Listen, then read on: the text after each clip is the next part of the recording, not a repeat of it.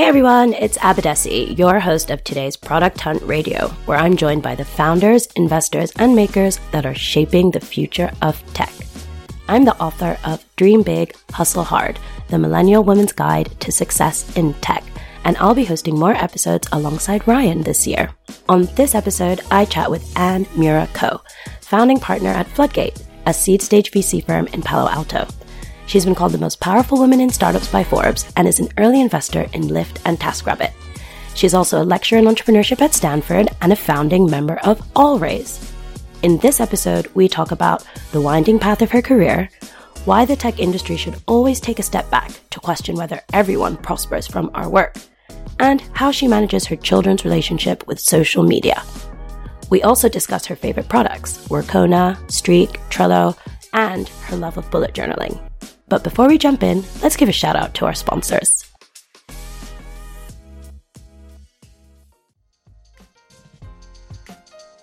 Fun fact, the gorgeous 1985 Ferrari Testarossa has appreciated upward of 400% over the past 10 years, outperforming the S&P 500, most real estate, and other traditional investments. The problem is, regular investors like myself don't have a few $100,000 laying around to buy and hold these rare and expensive assets. With this realization, New York-based Rally Road built an app, you may have seen it on Product Hunt last year, so that normal folks like myself can invest in high-value alternative assets like the Ferrari for as little as $50 per share. You can even get a fancy share certificate so you can show it off to your friends. All offerings are SEC registered, and all assets are museum quality and professionally maintained by the company for long-term appreciation. Members can participate in initial offerings as well as buy and sell shares in regular trading windows for each asset, very similar to the stock market.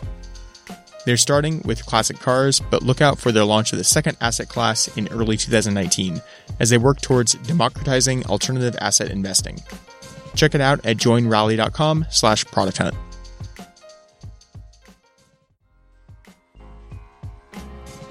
In addition to my day job at Product Hunt, I also invest in early-stage startups through a fund I started. I called it Weekend Fund. At first, I was hesitant to invest in startups, worried that my time would get sucked away into back office management, LP tax reporting, and all the overhead that goes into managing a fund. Fortunately, AngelList Venture Services handle all that for me, so I can focus on finding and backing great entrepreneurs.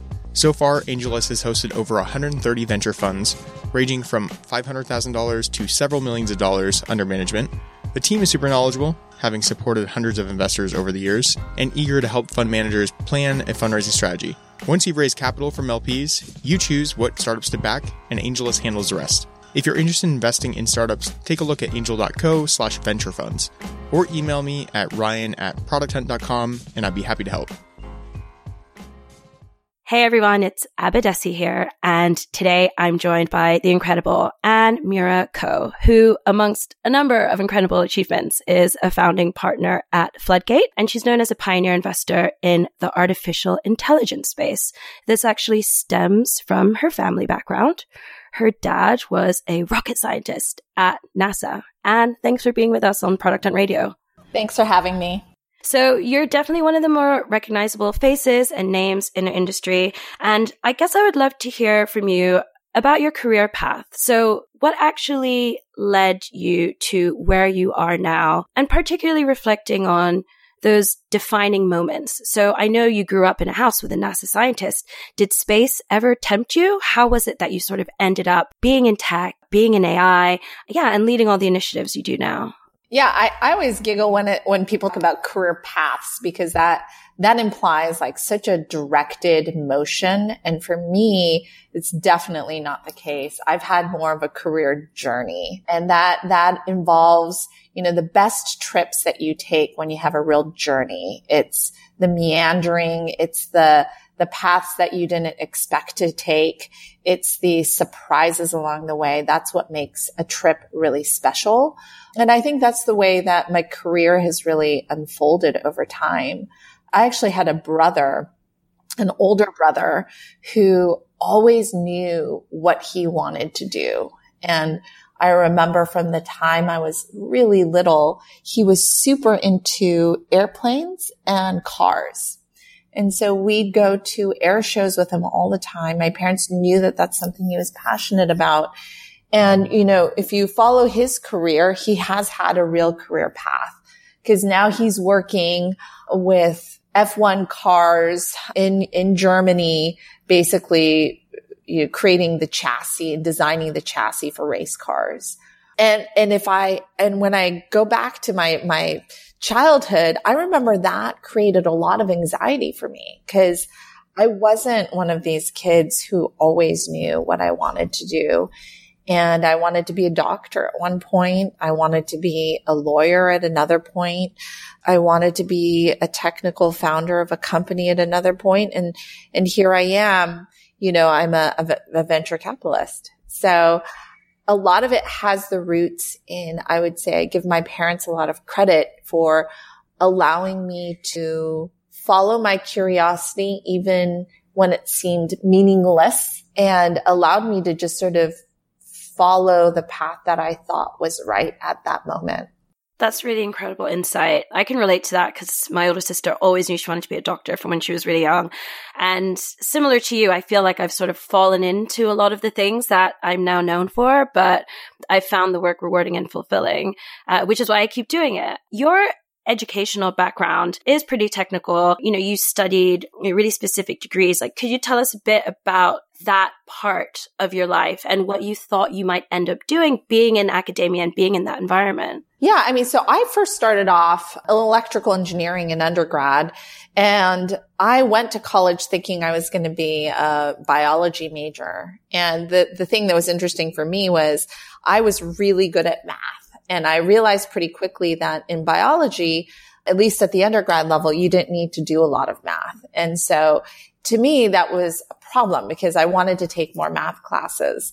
And so I just sort of went around talking to a bunch of teachers, and one of the professors talked about microrobotics and how that might have impact in the medical field in the future. And that just kind of caught my attention. I thought that was just an interesting idea. And so I fell into robotics at Yale as an undergrad. And my senior project was working with a team of other undergrads, really my friends, to create a team of autonomous soccer playing robots that we then took to Paris for the World Cup soccer tournament at the time and participated in a robotic soccer competition. And to me, that was just, I remember thinking, that was everything, and I got to work on the goalie algorithm. I was working on sensor fusion, and, back then they looked like little trash cans that were roaming around. Our algorithms were not elegant at all. We were just kind of hacking it to make things work, but it was such a fulfilling project. I really loved it. And that was sort of my first taste of being someone technical in a really incredible team. And I ended up in business for a multitude of reasons after college, mostly because I had a chance encounter actually with the CEO of Hewlett Packard. And he invited me to come and shadow him during a spring break. And I took him up on it and shadowed him and really realized that there's this whole world outside of the very technical world that I had both grown up in and majored in college, and found that that was also an area that really interested me. There's a human element to what Lou Platt brought to the executive team within Hewlett Packard. And it just sort of opened my eyes to the possibility of what else you could do. He also sort of gave me this incredible gift, which was 2 photos of my trip to visit with him. One was a picture where I was sitting talking to Lou Platt, the CEO of Hewlett Packard. And then the second picture was from that same week. Bill Gates had come and visited, and Bill Gates was sitting exactly in that same seat. And, to this day, it's a set of pictures that sits on my desk at work because it speaks to 2 things for me. One, the possibility of what someone else saw in me. And then the second to me was an incredible moment of mentorship. And I think about that a lot because I look around and I see incredible potential in a lot of different people. And it reminds me that I should tell them, that I should always tell someone when I see incredible potential in them. That's such a beautiful point that you make around potential. And I've read previous interviews where you mention Lou Platt, CEO of Hewlett Packard, and the role he played in your life, and speak to that idea of role models and how important they are. I wonder, thinking of role models as well as mentors, you've mentioned before in other articles and interviews how hundreds of mentors have played a role in your life. Hundreds of people have contributed to your views. What is a mentor to you, and how do you bring people into your world who you can learn from and gain wonderful opportunities from? Yeah. I think, for me, I've just been incredibly fortunate with the sheer number of people who've opened doors for, a small moment in time to just a prolonged, career long mentorship. And my belief has always been, I never asked someone to be my mentor. I would start off with an act of service. And it wasn't built upon a belief that act of service would then lead to mentorship. So as an example with Lou Platt, I actually had no idea who he was. I was simply asked to give him a tour of the Yale engineering facilities by the dean of engineering. I just knew that he was an important guest to this professor that I really respected. In that moment, I wanted to give him the best tour and show him the ins and outs. And it was a personal tour. So, taking each individual moment and thinking how can I make it an exceptional set of services for that person? I remember meeting Steve Blank and Audrey McLean and Mark Leslie when I was a graduate student at Stanford, and they were teaching a course on entrepreneurship. And a friend of mine asked me to be a co-teacher or a TA for that class. And what I loved about this friend of mine was that he didn't think of it just as being a teaching assistant to the class, where you're just, you're going to show up, probably do homework during the class, not really pay attention, and then just grade papers. We really thought of it as, how do we participate in this class? How do we make it better? How do we give feedback to the professors about what lectures we should change for next year? We thought of it as a participant and owner, not just as an employee. When I feel like I've had those moments where I've really put myself in the shoes of someone that I admired and then tried to make their life, their incredibly busy lives, just a smidgen easier, then this opportunity set suddenly opened up to me that I didn't even perceive before. And to me, I've always believed that that's the path to incredible relationships with people. And that also includes mentorship. That's amazing. I really have noticed a common theme in really successful and accomplished people around this, I guess, just practice of being helpful to people you admire, people who you aspire to be or be closer to or move in the circles of.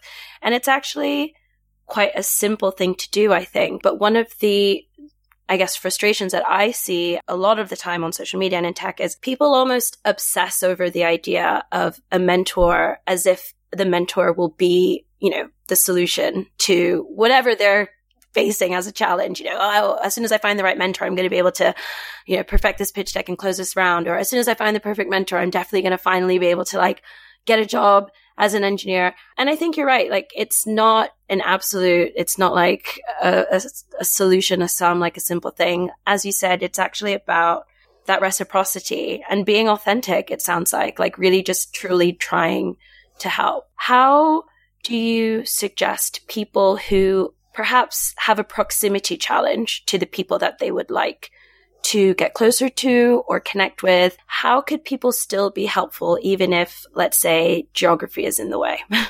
I think, it's actually, in this world, the world is actually becoming smaller and much more democratized in terms of where we see opportunity. And so I think actually being not from Silicon Valley or being in a place which is unique and having insights that are unique is absolutely an advantage. And so some of the people that I know around me, the best people are always just incredibly curious and they're trying to learn. And so if you have a perspective that's different, then that's a huge advantage.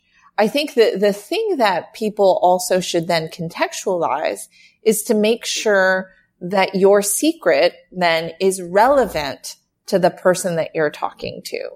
So, the things that, as an example, from a venture capital standpoint, we're looking for not just a $100 million outcome. We are looking for one of the top 10 exits within any given year. And these days that's trending towards $10 billion or greater. So then you have to think through what are the opportunities in your geography that point to the ability to build a company of that size. Or perhaps you have an expertise in a particular area where you know that there are opportunities to build companies of that size in that particular area. Or you have the ability to provide sort of information or thoughts that would be interesting. So as an example, I've had students literally all over the country participate in studies where we were trying to figure out how should Floodgate get more of the word out about who we are and how we operate. What do students want to know throughout the country? And, that was actually driven by a student who just said, hey, I think that this is an area that you guys could really stand to use some advice on. And I have a network of students who are really interested in participating in a study to figure out what you guys might want to think about. I love that because the student was super proactive, even designed sort of what that project would look like, and gave me a proposal that I could react to. I've had other students come to me and say, hey, I really want to do an industry roadmap in a particular area. And here's sort of 4 or 5 areas that I'm interested in. Do they have any overlap for you? And let me show you sort of an idea of what I want to think about. Those are really organic ways of creating real relationships. And so I've always appreciated that kind of proactive spirit. If that study isn't quite right for me, I might suggest it to someone else. I love how you sort of gave the how-tos there. Definitely makes the advice way more actionable and accessible. To your point around people focusing on, where they might have a unique lens with which to view the world or expertise around their local area, I really do feel that that's spot on. We see the macro trend changing where we're trying to optimize for inclusion. We're trying to look at whose voices have previously not been amplified enough or perhaps even heard. And I would definitely say to, people in our community who think, oh, but what do I have to bring to the table, to really kind of challenge the norm and challenge the narratives and think about the very thing that sometimes affects our confidence. I'm speaking, personally here as well, is often the thing that can give us an advantage because we have that unique perspective. So you talked a bit there about, these amazing experiences you've had as a VC with people showing that proactive spirit. I think that's wonderful advice. I wanted to talk a bit more about your life as an investor. I particularly wanted to know, you've participated in some incredible deals, Lyft, TaskRabbit, to name a few that our community love. Do you have an investment philosophy or certain things that you look for and kind of go, bing, that's it? Yeah, it changes actually over time. So at any given time, I may be looking at a particular area with increased interest, or I might say, this year, this area just isn't for me. But, usually what I lock in on is a particular theme. And I'll start to look at companies in that space. It actually tends to be fairly broad, and I'll break the rules pretty often, but I like to go hunting for companies based on some ideas that I'm interested in at the time. And I know lots of people in our community are aspiring VCs. When you think of people, peers in particular, or even perhaps people that you look up to within your industry, what are the qualities that you see often in those individuals? Like, what are those sort of like qualities and values that you kind of go, wow, that's what makes them a great investor? Yeah, from an investment standpoint, I think it's really actually reflected in the 5 values that we have for Floodgate. And so what are they? Number 1, we do what's right. And to me, that there's a clear answer of telling the entrepreneur the truth of what we really believe. And sometimes the right thing is a difficult decision. It's not easy to implement. It's a tough conversation, but we lean towards doing what's right. The second is sort of a theme that I've always had in my life, which is greatness is a decision. And so some people say, you have to play offense, which, sports analogies doesn't really work well for me. But what I love about, greatness is a decision is that some people will play not to lose, but that doesn't necessarily mean that you actually might win. I think those two paths are incredibly different. And when you decide to be great, there's a risk to it, but it is probably the only way to achieve greatness. And so that's something that we look for. Third is actually more of a philosophy around how we treat our entrepreneurs. And I think this is still a work in progress. And we always talk about this as a partnership, which is your life's work is our life's work. And, oftentimes our partnership, we're incredibly busy. We're a really, really small firm. We're struggling with being totally organized and being as responsive as we'd like to be. But, 2019, my vow is that we are really going to make this concept, your life's work is our life's work, truly come alive for entrepreneurs.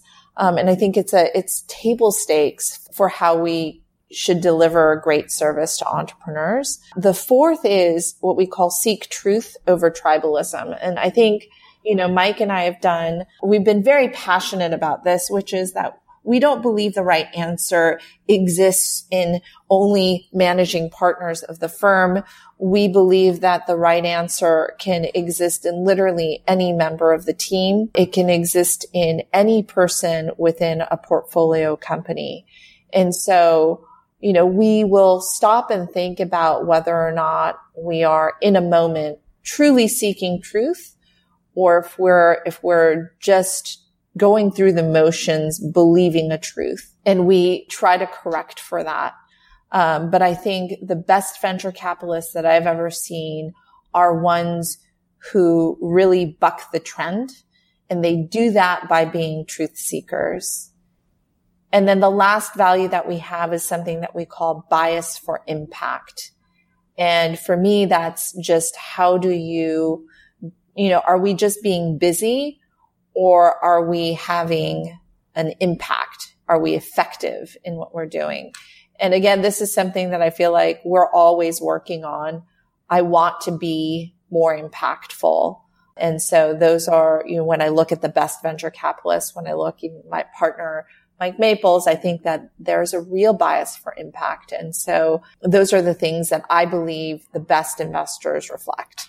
Thank you so much for sharing those. I love the different elements that all of those values touch upon and all those different principles, the truth-seeking element in particular, because a big part of being a founder is sort of seeing a better future, seeing a truth that other people can't see, or seeing things in a better way, in a different way, and trying to shape the world to your vision. And I definitely sense quite a lot of boldness and courage from those values too, and from the principles that Floodgate's founded on. I'd love to ask a bit more around the Floodgate legacy. So thinking of all these incredible minds that you've invested in and support, all your different founders, and then, fast forwarding into the future, let's go really far, 100 years. What is the sort of legacy that Floodgate is building? What is that vision of the world that will happen should all of your portfolio succeed? Yeah, I mean, that's something that we have very in concrete terms. So that is the Floodgate vision, which is we exist to accelerate technology breakthroughs that will power a prosperous future for all. And I think all of those words are extraordinarily important to us because part of what we're here to do is think about where the technology breakthroughs exist. It's part of the reason that we reside in Silicon Valley. It's part of the reason I continue to teach at Stanford in the engineering school. It's part of the reason that we love to look at what we think would be cutting edge technology. But the caveat for that is we still think about what is the future that we are racing towards, and do we want it? Will it create real prosperity for all? Because, I think the language that we've also used in the past, whether it's software is eating the world or we are, creating massive disruption, I think we should step back from that and really make sure that wherever we're going, we're actually delivering a future that has a benefit, that ultimately from a societal standpoint is a net positive. And those are things that we think about. And it's extraordinarily hard at the very early stages of investing, at the seed stage and the Series A, which is where we sit. There's no product market fit. And half the time our companies will go through some massive change along the way. And we have to make sure that as investors, that remains a consistent vision to our vision of what we want for the future. And in fact, one of the classes that I'm teaching this next quarter at Stanford is actually about blockchain. The title of the class is So You Want a Revolution. We want to think through, what is this that we want to build, and what is it for and why? We've seen a lot of very technical classes on blockchain. John Mitchell, who's a professor in the computer science department, and I, along with another professor in the design school, we're working together along the lines for this class. But what I love about it is it's bringing together people from many disciplines to think through exactly these questions. I want to see, when we think about where's the prosperous future for all, is, 100 years from now, what I would want is a world in which the technology breakthroughs that Floodgate has funded and accelerated, that those would have created a net positive for as many people throughout the world as I could hope for. That's incredible. I think it's incredibly reassuring to hear such a high-profile VC talk about prosperity for all. To play a bit of devil's advocate, you can read a lot of really negative stories about the venture industry and how it doesn't necessarily optimize for prosperity for all, for equality, closing the gap between the wealthy and the poor. And this is happening alongside a wider discussion in society about life and how much we can enjoy it and who has greater opportunities to do that than others, and how we can try to increase access to opportunities, access to technology and everything, so that each person, each human on this world has the best chance that they can to make the most of their life, whatever life they want to build. And it's just really positive to hear that. And I think you articulated it so well, particularly talking about this idea of net positives and ensuring that we aren't just making for the sake of making or doing for the sake of doing, but are really trying to tap into some kind of higher consciousness and think about what the long-term impact of that is, what the macro impact of that is. And I think that's really great. And I just wonder, since you are, on campus regularly and connecting with students, this idea of being conscious of the social impact of technology and the technology that we're building, what we're focusing on, it's something that I'm sensitive to and I feel is really picking up a lot of steam and something people care more and more about. would you say that that's true? Like looking at younger generations, like is this a trend that's here to stay and something that we can kind of be relieved by, that we're caring about it more? I actually think that people have always cared about it. I just think that the narrative can be taken over by people who want to talk more about disruption rather than creation. I also think that, it's a really interesting narrative, because if you think about when people talk about a vision for where the world is a better place, 10, 20, 100 years from now, I think people believe that technology plays a role.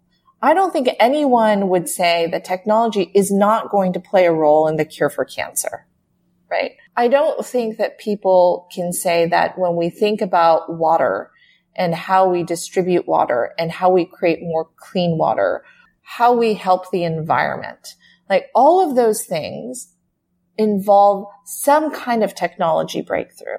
When we think about economic opportunity for the masses, when we think of better education for the masses, I believe that people envision technology playing a critical role in that. So to separate out prosperity from technology advances, I think is crazy, but that we need to have a way of creating a better future that's characterized by optimism and hope rather than insecurity and fear.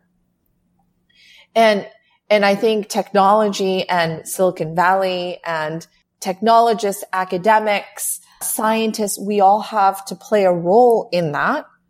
But I also think that it's a marriage of all of these things. It's a marriage of what technology provides. It's a marriage of what the government regulations do, what kind of funding we provide to the basic sciences, what a well-functioning capital markets will actually provide in terms of opportunity.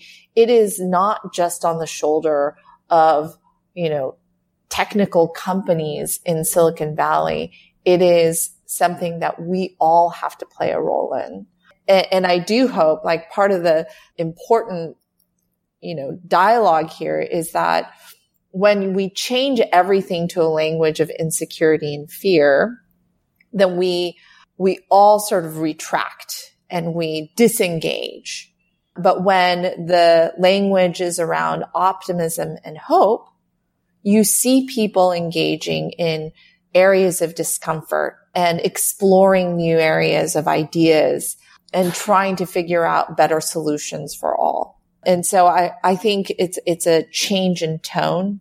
It's a change in how we perceive who the others are, and having coming from a place of real empathy and compassion. Yes, that was really beautifully put. I want to transcribe that and put it on a poster. The optimism and hope piece. So, viewing the world, viewing the future, and really just focusing in on optimism and hope for what we can achieve as the tech industry, but also what we can achieve when we work alongside all these other stakeholders that play a role, I think is really powerful. And the thing that particularly stood out for me from that was how approaching things from that position of optimism and hope, as you said, allows us to engage in discomfort, topics that might otherwise be challenging or something we want to avoid, but we suddenly feel empowered to dive into from a place of empathy, as you said. I feel like it's the perfect point to dive a bit more into the efforts that you make from that position of empathy, optimism, and hope to ensure that all voices of talented people are participating in that vision and in that industry, both in terms of how you reach out to founders at Floodgate to make sure that, no corner is unturned as you try to look for the best talent, but then also with the mission for Allraise to make sure that more female founders are funded and more women are participating in VC. I think this goes back to what I was saying around, doing what's right. And I received feedback from my chief of staff, who is 5 years out of college. So very young woman, but incredibly smart. Her name is also Ann Lee. But, I'll share some feedback she gave me the other day, which I was, that evening, yesterday evening, I went home and I was telling my husband, I'm like, she gave me this piece of feedback and I really love it because it's something I need to work on. And what she said to me was, sometimes we're so busy and we're taking these meetings back to back to back. And we're trying to provide something to the founder where we're saying, hey, this idea just doesn't seem, it's not making sense for X, Y, and Z reason. And we're trying to give that direct feedback. But she said, sometimes we forget where that founder is coming from. And, maybe that day they were running late because their flight was delayed and they were traveling to San Francisco for a meeting with Floodgate. And so they were frazzled and they didn't answer that one question as well as they normally would have. Or maybe, they have a challenge in their life right now. And just approaching those conversations that we have with entrepreneurs and actually executives, anyone within our circle, with each other, with that level of empathy and desire to understand where they are in their journey. And I think, I don't do a great job of that all the time. And in fact, I would give myself a solid B when it comes to that. And and for Asian, that's pretty bad. But I feel like that was such great feedback. I think that I need to work on that. I think that also, when you think about that level of context, you think about the people who have underrepresented voices, then you have to think about the fact that they haven't been coached to the extent that someone who's, gone to Stanford and has a ton of friends who are entrepreneurs, knows a ton of VCs, they just won't have the same context and coaching, and we should try to recognize that. And so, the optimistic side of me is that in 10 years, I've seen huge changes in the funding landscape. So number one, the opportunity for someone to access capital is so much greater than when I first got started, because it used to be that you needed to know someone who knew someone in order to get into the club. And now you have accelerators. You have people being coached at the university level all over the country. You have all of these blogs that people are writing that have incredible information in them. You have podcasts. You have all these different avenues for information where I would argue that the playing field is not level at all, but it is so much more accessible than it was 10 years ago. And so, while I don't want to just claim victory at this point, we're not even close. There's sort of two massive things that I believe. One is this year we've actually made a huge difference and we've made a dent, because you look at a lot of these venture firms, which have traditionally been all male, you're starting to see women become general partners within these firms. We have to make sure those women are successful and become an important voice at the table. But just getting the foot in the door is already a big deal. The second thing that we've seen, which I think is driving this, is that founders are demanding that their cap table and their VC firms are diverse. And, there's a whole movement around Founders for Change where tons of people, tons of founders, I think now it's over 1,000 founders, have said that they are a founder for change. And when they have the choice, they want to only take money from a firm that has a diverse partnership. And to me, 10 years ago, you wouldn't have heard someone saying that because A, maybe the choices were limited, but B, it just wasn't even on the radar screen. But to have a very high profile founder say that this is an absolute priority for them is a game changer. And I think we're going to start to see that in terms of the voices around the table, and not just the diversity that we can see, but the diversity around the table of just the point of view of these individuals, where they come from, what have they experienced in their lives, what are they currently experiencing in their lives, that gives like a completely different perspective on pain points and consumer ideals, or, enterprise software that's absolutely needed. We just need those voices around the table. And so I think it's like air and water for a venture firm over the next 10 years. To be successful, you better have a diverse viewpoint around the table that can argue for those perspectives. Otherwise, you don't stand a chance at attracting the incredible set of entrepreneurs who are democratized to take their ideas wherever they want to take it. That's really powerful. That's amazing. And calling that out for the opportunity that it is, I think, is just incredible. Like you said, you started off by saying, I want to do the right thing, but it's also undeniable, like all the commercial benefits that are open to people that optimize for diversity and inclusion. I think another thing that is really interesting is how I almost feel that participating in tech and being aware of all the trends and the changes makes me more aware of like human fallibility and like our weaknesses. And I certainly feel that even when we think we're optimizing for empathy or the experiences of another person, as that piece of feedback from your colleague showed you, we're not always doing that. Something's always getting in the way. We're like processing like hundreds of variables, little data points in any waking second.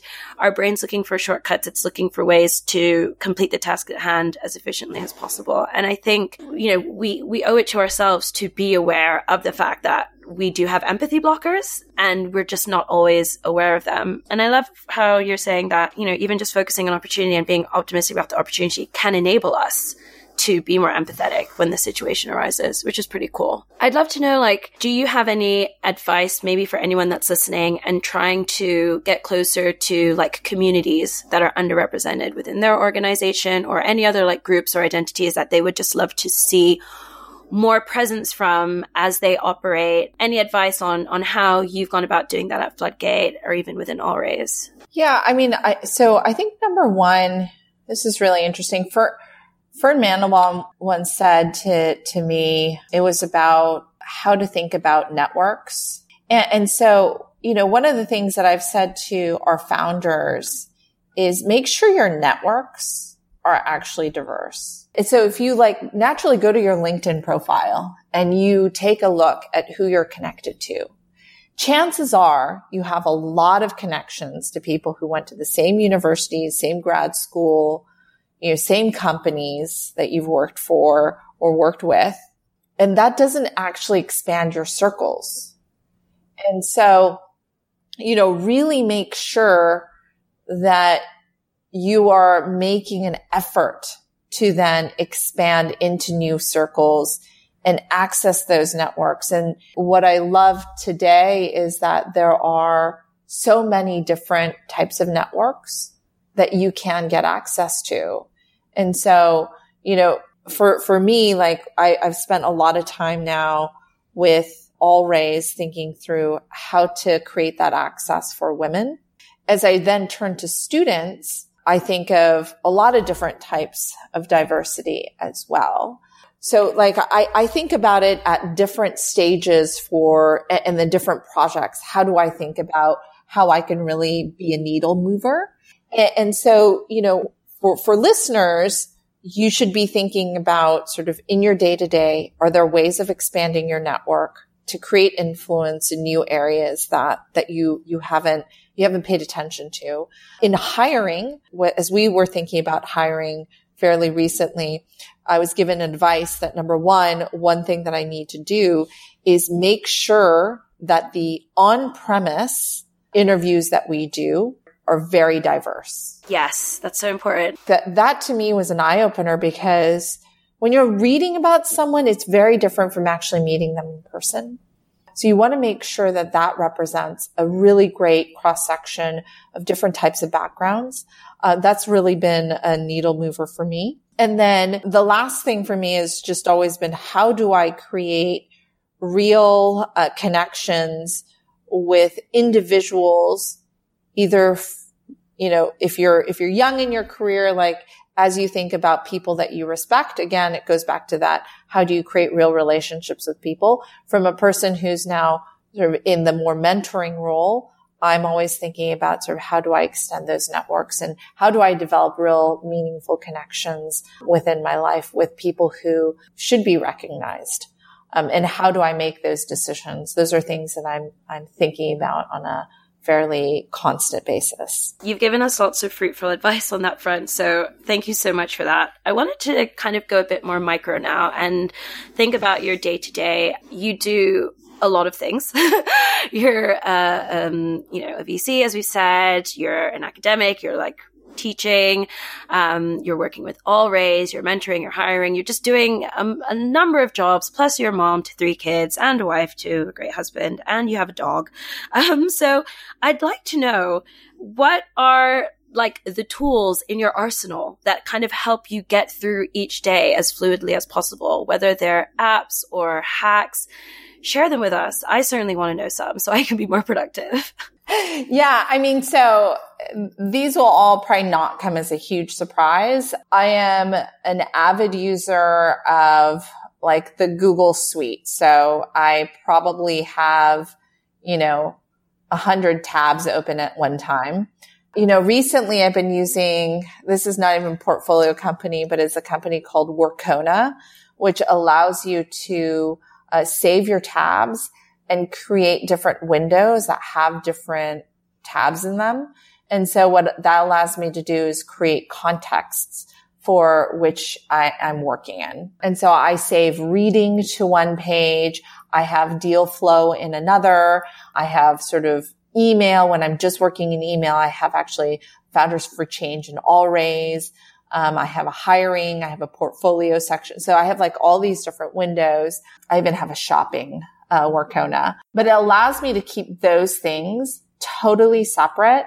And so I know what context I'm in when I'm working. The second thing I use is Streak to help me figure out sort of where I am in the process for different companies. Is that the Gmail plugin, like the CRM tool? Amazing. Yes. And then I'm using Trello to keep track of a lot of personal as well as work-related tasks, because for different individuals, I have different things that I need to remember to do. And then the last thing that I actually have really started to fall in love with is bullet journaling. Bullet journaling it's just interesting. Different people take it in different directions. There are a lot of people who are extraordinarily artistic that make beautiful artistic pages on which they take notes. I'm a little bit more functional, but I just like to keep track of things in handwriting. And so there are certain things that I'm tracking, just even from a health perspective. How many times have I worked out? Did I, read today? I like to play the piano. So, did I spend even 10 minutes playing the piano? So I just want to see from a month perspective, like, what did I set out these goals for myself. Like, what have I done? I also like to keep track of things like restaurants I want to eat at, books that I want to read. And so I love to handwrite all of those things. I also keep track of to-dos in handwritten form. And oftentimes I have to then put that into Trello, but when I have it in a handwritten form, it's much more front and center. And I can sort of, if I didn't complete something, then it gets copied into the next day. And if I have to copy the same to-do item, 4 or 5 times, then I know I haven't done it. Versus in Trello, I could just keep moving it, or I have a due date, and you can ignore things. And so I really love the sort of handwritten notes. And I'm really looking forward to 2019 because my new notebook that I have, which I love, the cover says master plan. And so I'm excited for that. That's amazing. So I always carry a notebook everywhere I go. Definitely with you on that idea of just like handwriting things, just carries this different gravitas to like typing stuff. I take it more seriously. I feel like I also remember it more. I remember reading a study in a newspaper once about how writing things versus typing things does also help you commit them to your memory better. So yeah, there's definitely truth to that. Just before we kind of run out of time, I wanted to talk to you about the role that technology plays in your home as a parent. So we have some parents in the Product Hunt team, lots of our community members, our parents too. There are a lot of conversations happening about how to have a healthy relationship with technology. We now have screen time limitations built into iOS. What do you do at home, and like what's worked, what hasn't, and what advice can you give? Yeah, I still struggle with this. So I think it really depends on the child. So with 3 kids, I have several different kinds of personalities in the mix. There are some kids who have extraordinary self-control. There are others who do not at all. And so I've noticed that, especially with parents in Silicon Valley, they have very different tolerances for when they'll introduce technology into the mix. And so my daughter, who's 12, actually has friends who do not even have a cell phone. She has a cell phone. But, as far as asking for social media, which she has definitely started to do, and in particular, she's very interested in Instagram, I have told her that she will be ready for Instagram when she decides she's not sad, when she's not invited to things. And I've told her Instagram is just a gigantic feed of all the things you weren't invited to. So true. It's so true, right? And, I can't imagine going through that. Like in my old age, I'm just grateful to be at home. But in junior high or high school, that would have been devastating. And so, I don't know when that'll be for her, but I've told her that's essentially what I'm helping you avoid. So we think of it from that perspective. I think though, technology is incredible in terms of what kids can learn these days. And so I'm not a parent that turns off technology in that sense. In fact, I run a computer science camp out of my house for 3 weeks every summer. I hire 3 Stanford CS students to come in and be basically camp counselors. And, as soon as my youngest was able to read, he was working in code.org. At the age of 6, he was basically finished with code.org, one of the courses. That's amazing. You're like the tech version of The Incredibles, your family. But it's incredible because a 9-year-old can start to learn how to program in Python. My 12-year-old, when she was 11, was working on the introductory course at Stanford in Java. And my kids are wonderful and smart and all these things, but they're not like some child prodigy.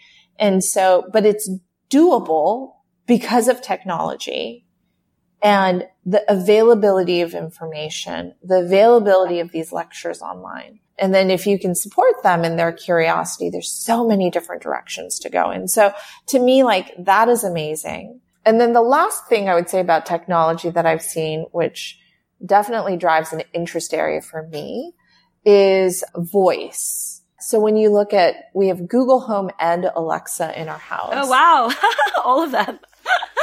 And you look at sort of the way my kids interact with this technology. My son is asking for the NBA scores when he wakes up first thing in the morning, and he hasn't even climbed down from his bunk bed. And he's able to do that because he knows that information is available at his fingertips through voice. And so I just think that there's a whole new set of behaviors that we're going to see with these kids aren't just digitally native. It is such a part of their lives in a way that I don't think I will ever be able to understand. And their ability to adapt to new technologies is just incredible. And so, I love seeing technology through the eyes of my kids to see what they really relate to, what delights them, and then what delights me in the process. Yeah, I think that's great. And like you said, it's about catering to the individual, catering to the child, their personality, and also like what works in your house. Like one of my friends here in London was telling me how he turns his router off. Like he just like turns the router off for dinner time, and it's just like no Wi-Fi, nothing, go to bed, read, do something else. But I was like, wow, that's quite extreme. But you know, everyone's got to do the tactic that works for them and works in their dynamic, which is awesome. So let us know, for all the listeners, how can they reach you? I'm sure there are going to be some founders out there trying to send you decks, some investors trying to get involved with supporting the All Raise mission. Where can one find you? Yeah, so they should definitely find me on Twitter, and I'm at Animaniac. It's ANNIMANIAC. It's the best place to sort of involve me in a conversation. Amazing. Is that your handle because you loved the cartoon Animaniacs when you were growing up? Yes. And in fact, it was a college nickname. Someone used to call me Animaniacs because I was so crazy all the time. It's really funny to hear that, like having just heard you like pontificate for this last hour with all these very salient, amazing points to like think of you as like possibly an Animaniac. But I guess you have to get the energy from somewhere, right? You do. Okay, wonderful. Well, thanks so much for being our guest. Thank you. Thanks for tuning in. We'll be back next week. But in the meantime, share the podcast with your friends on Twitter and tag a guest you'd like to hear in a future episode. See you soon.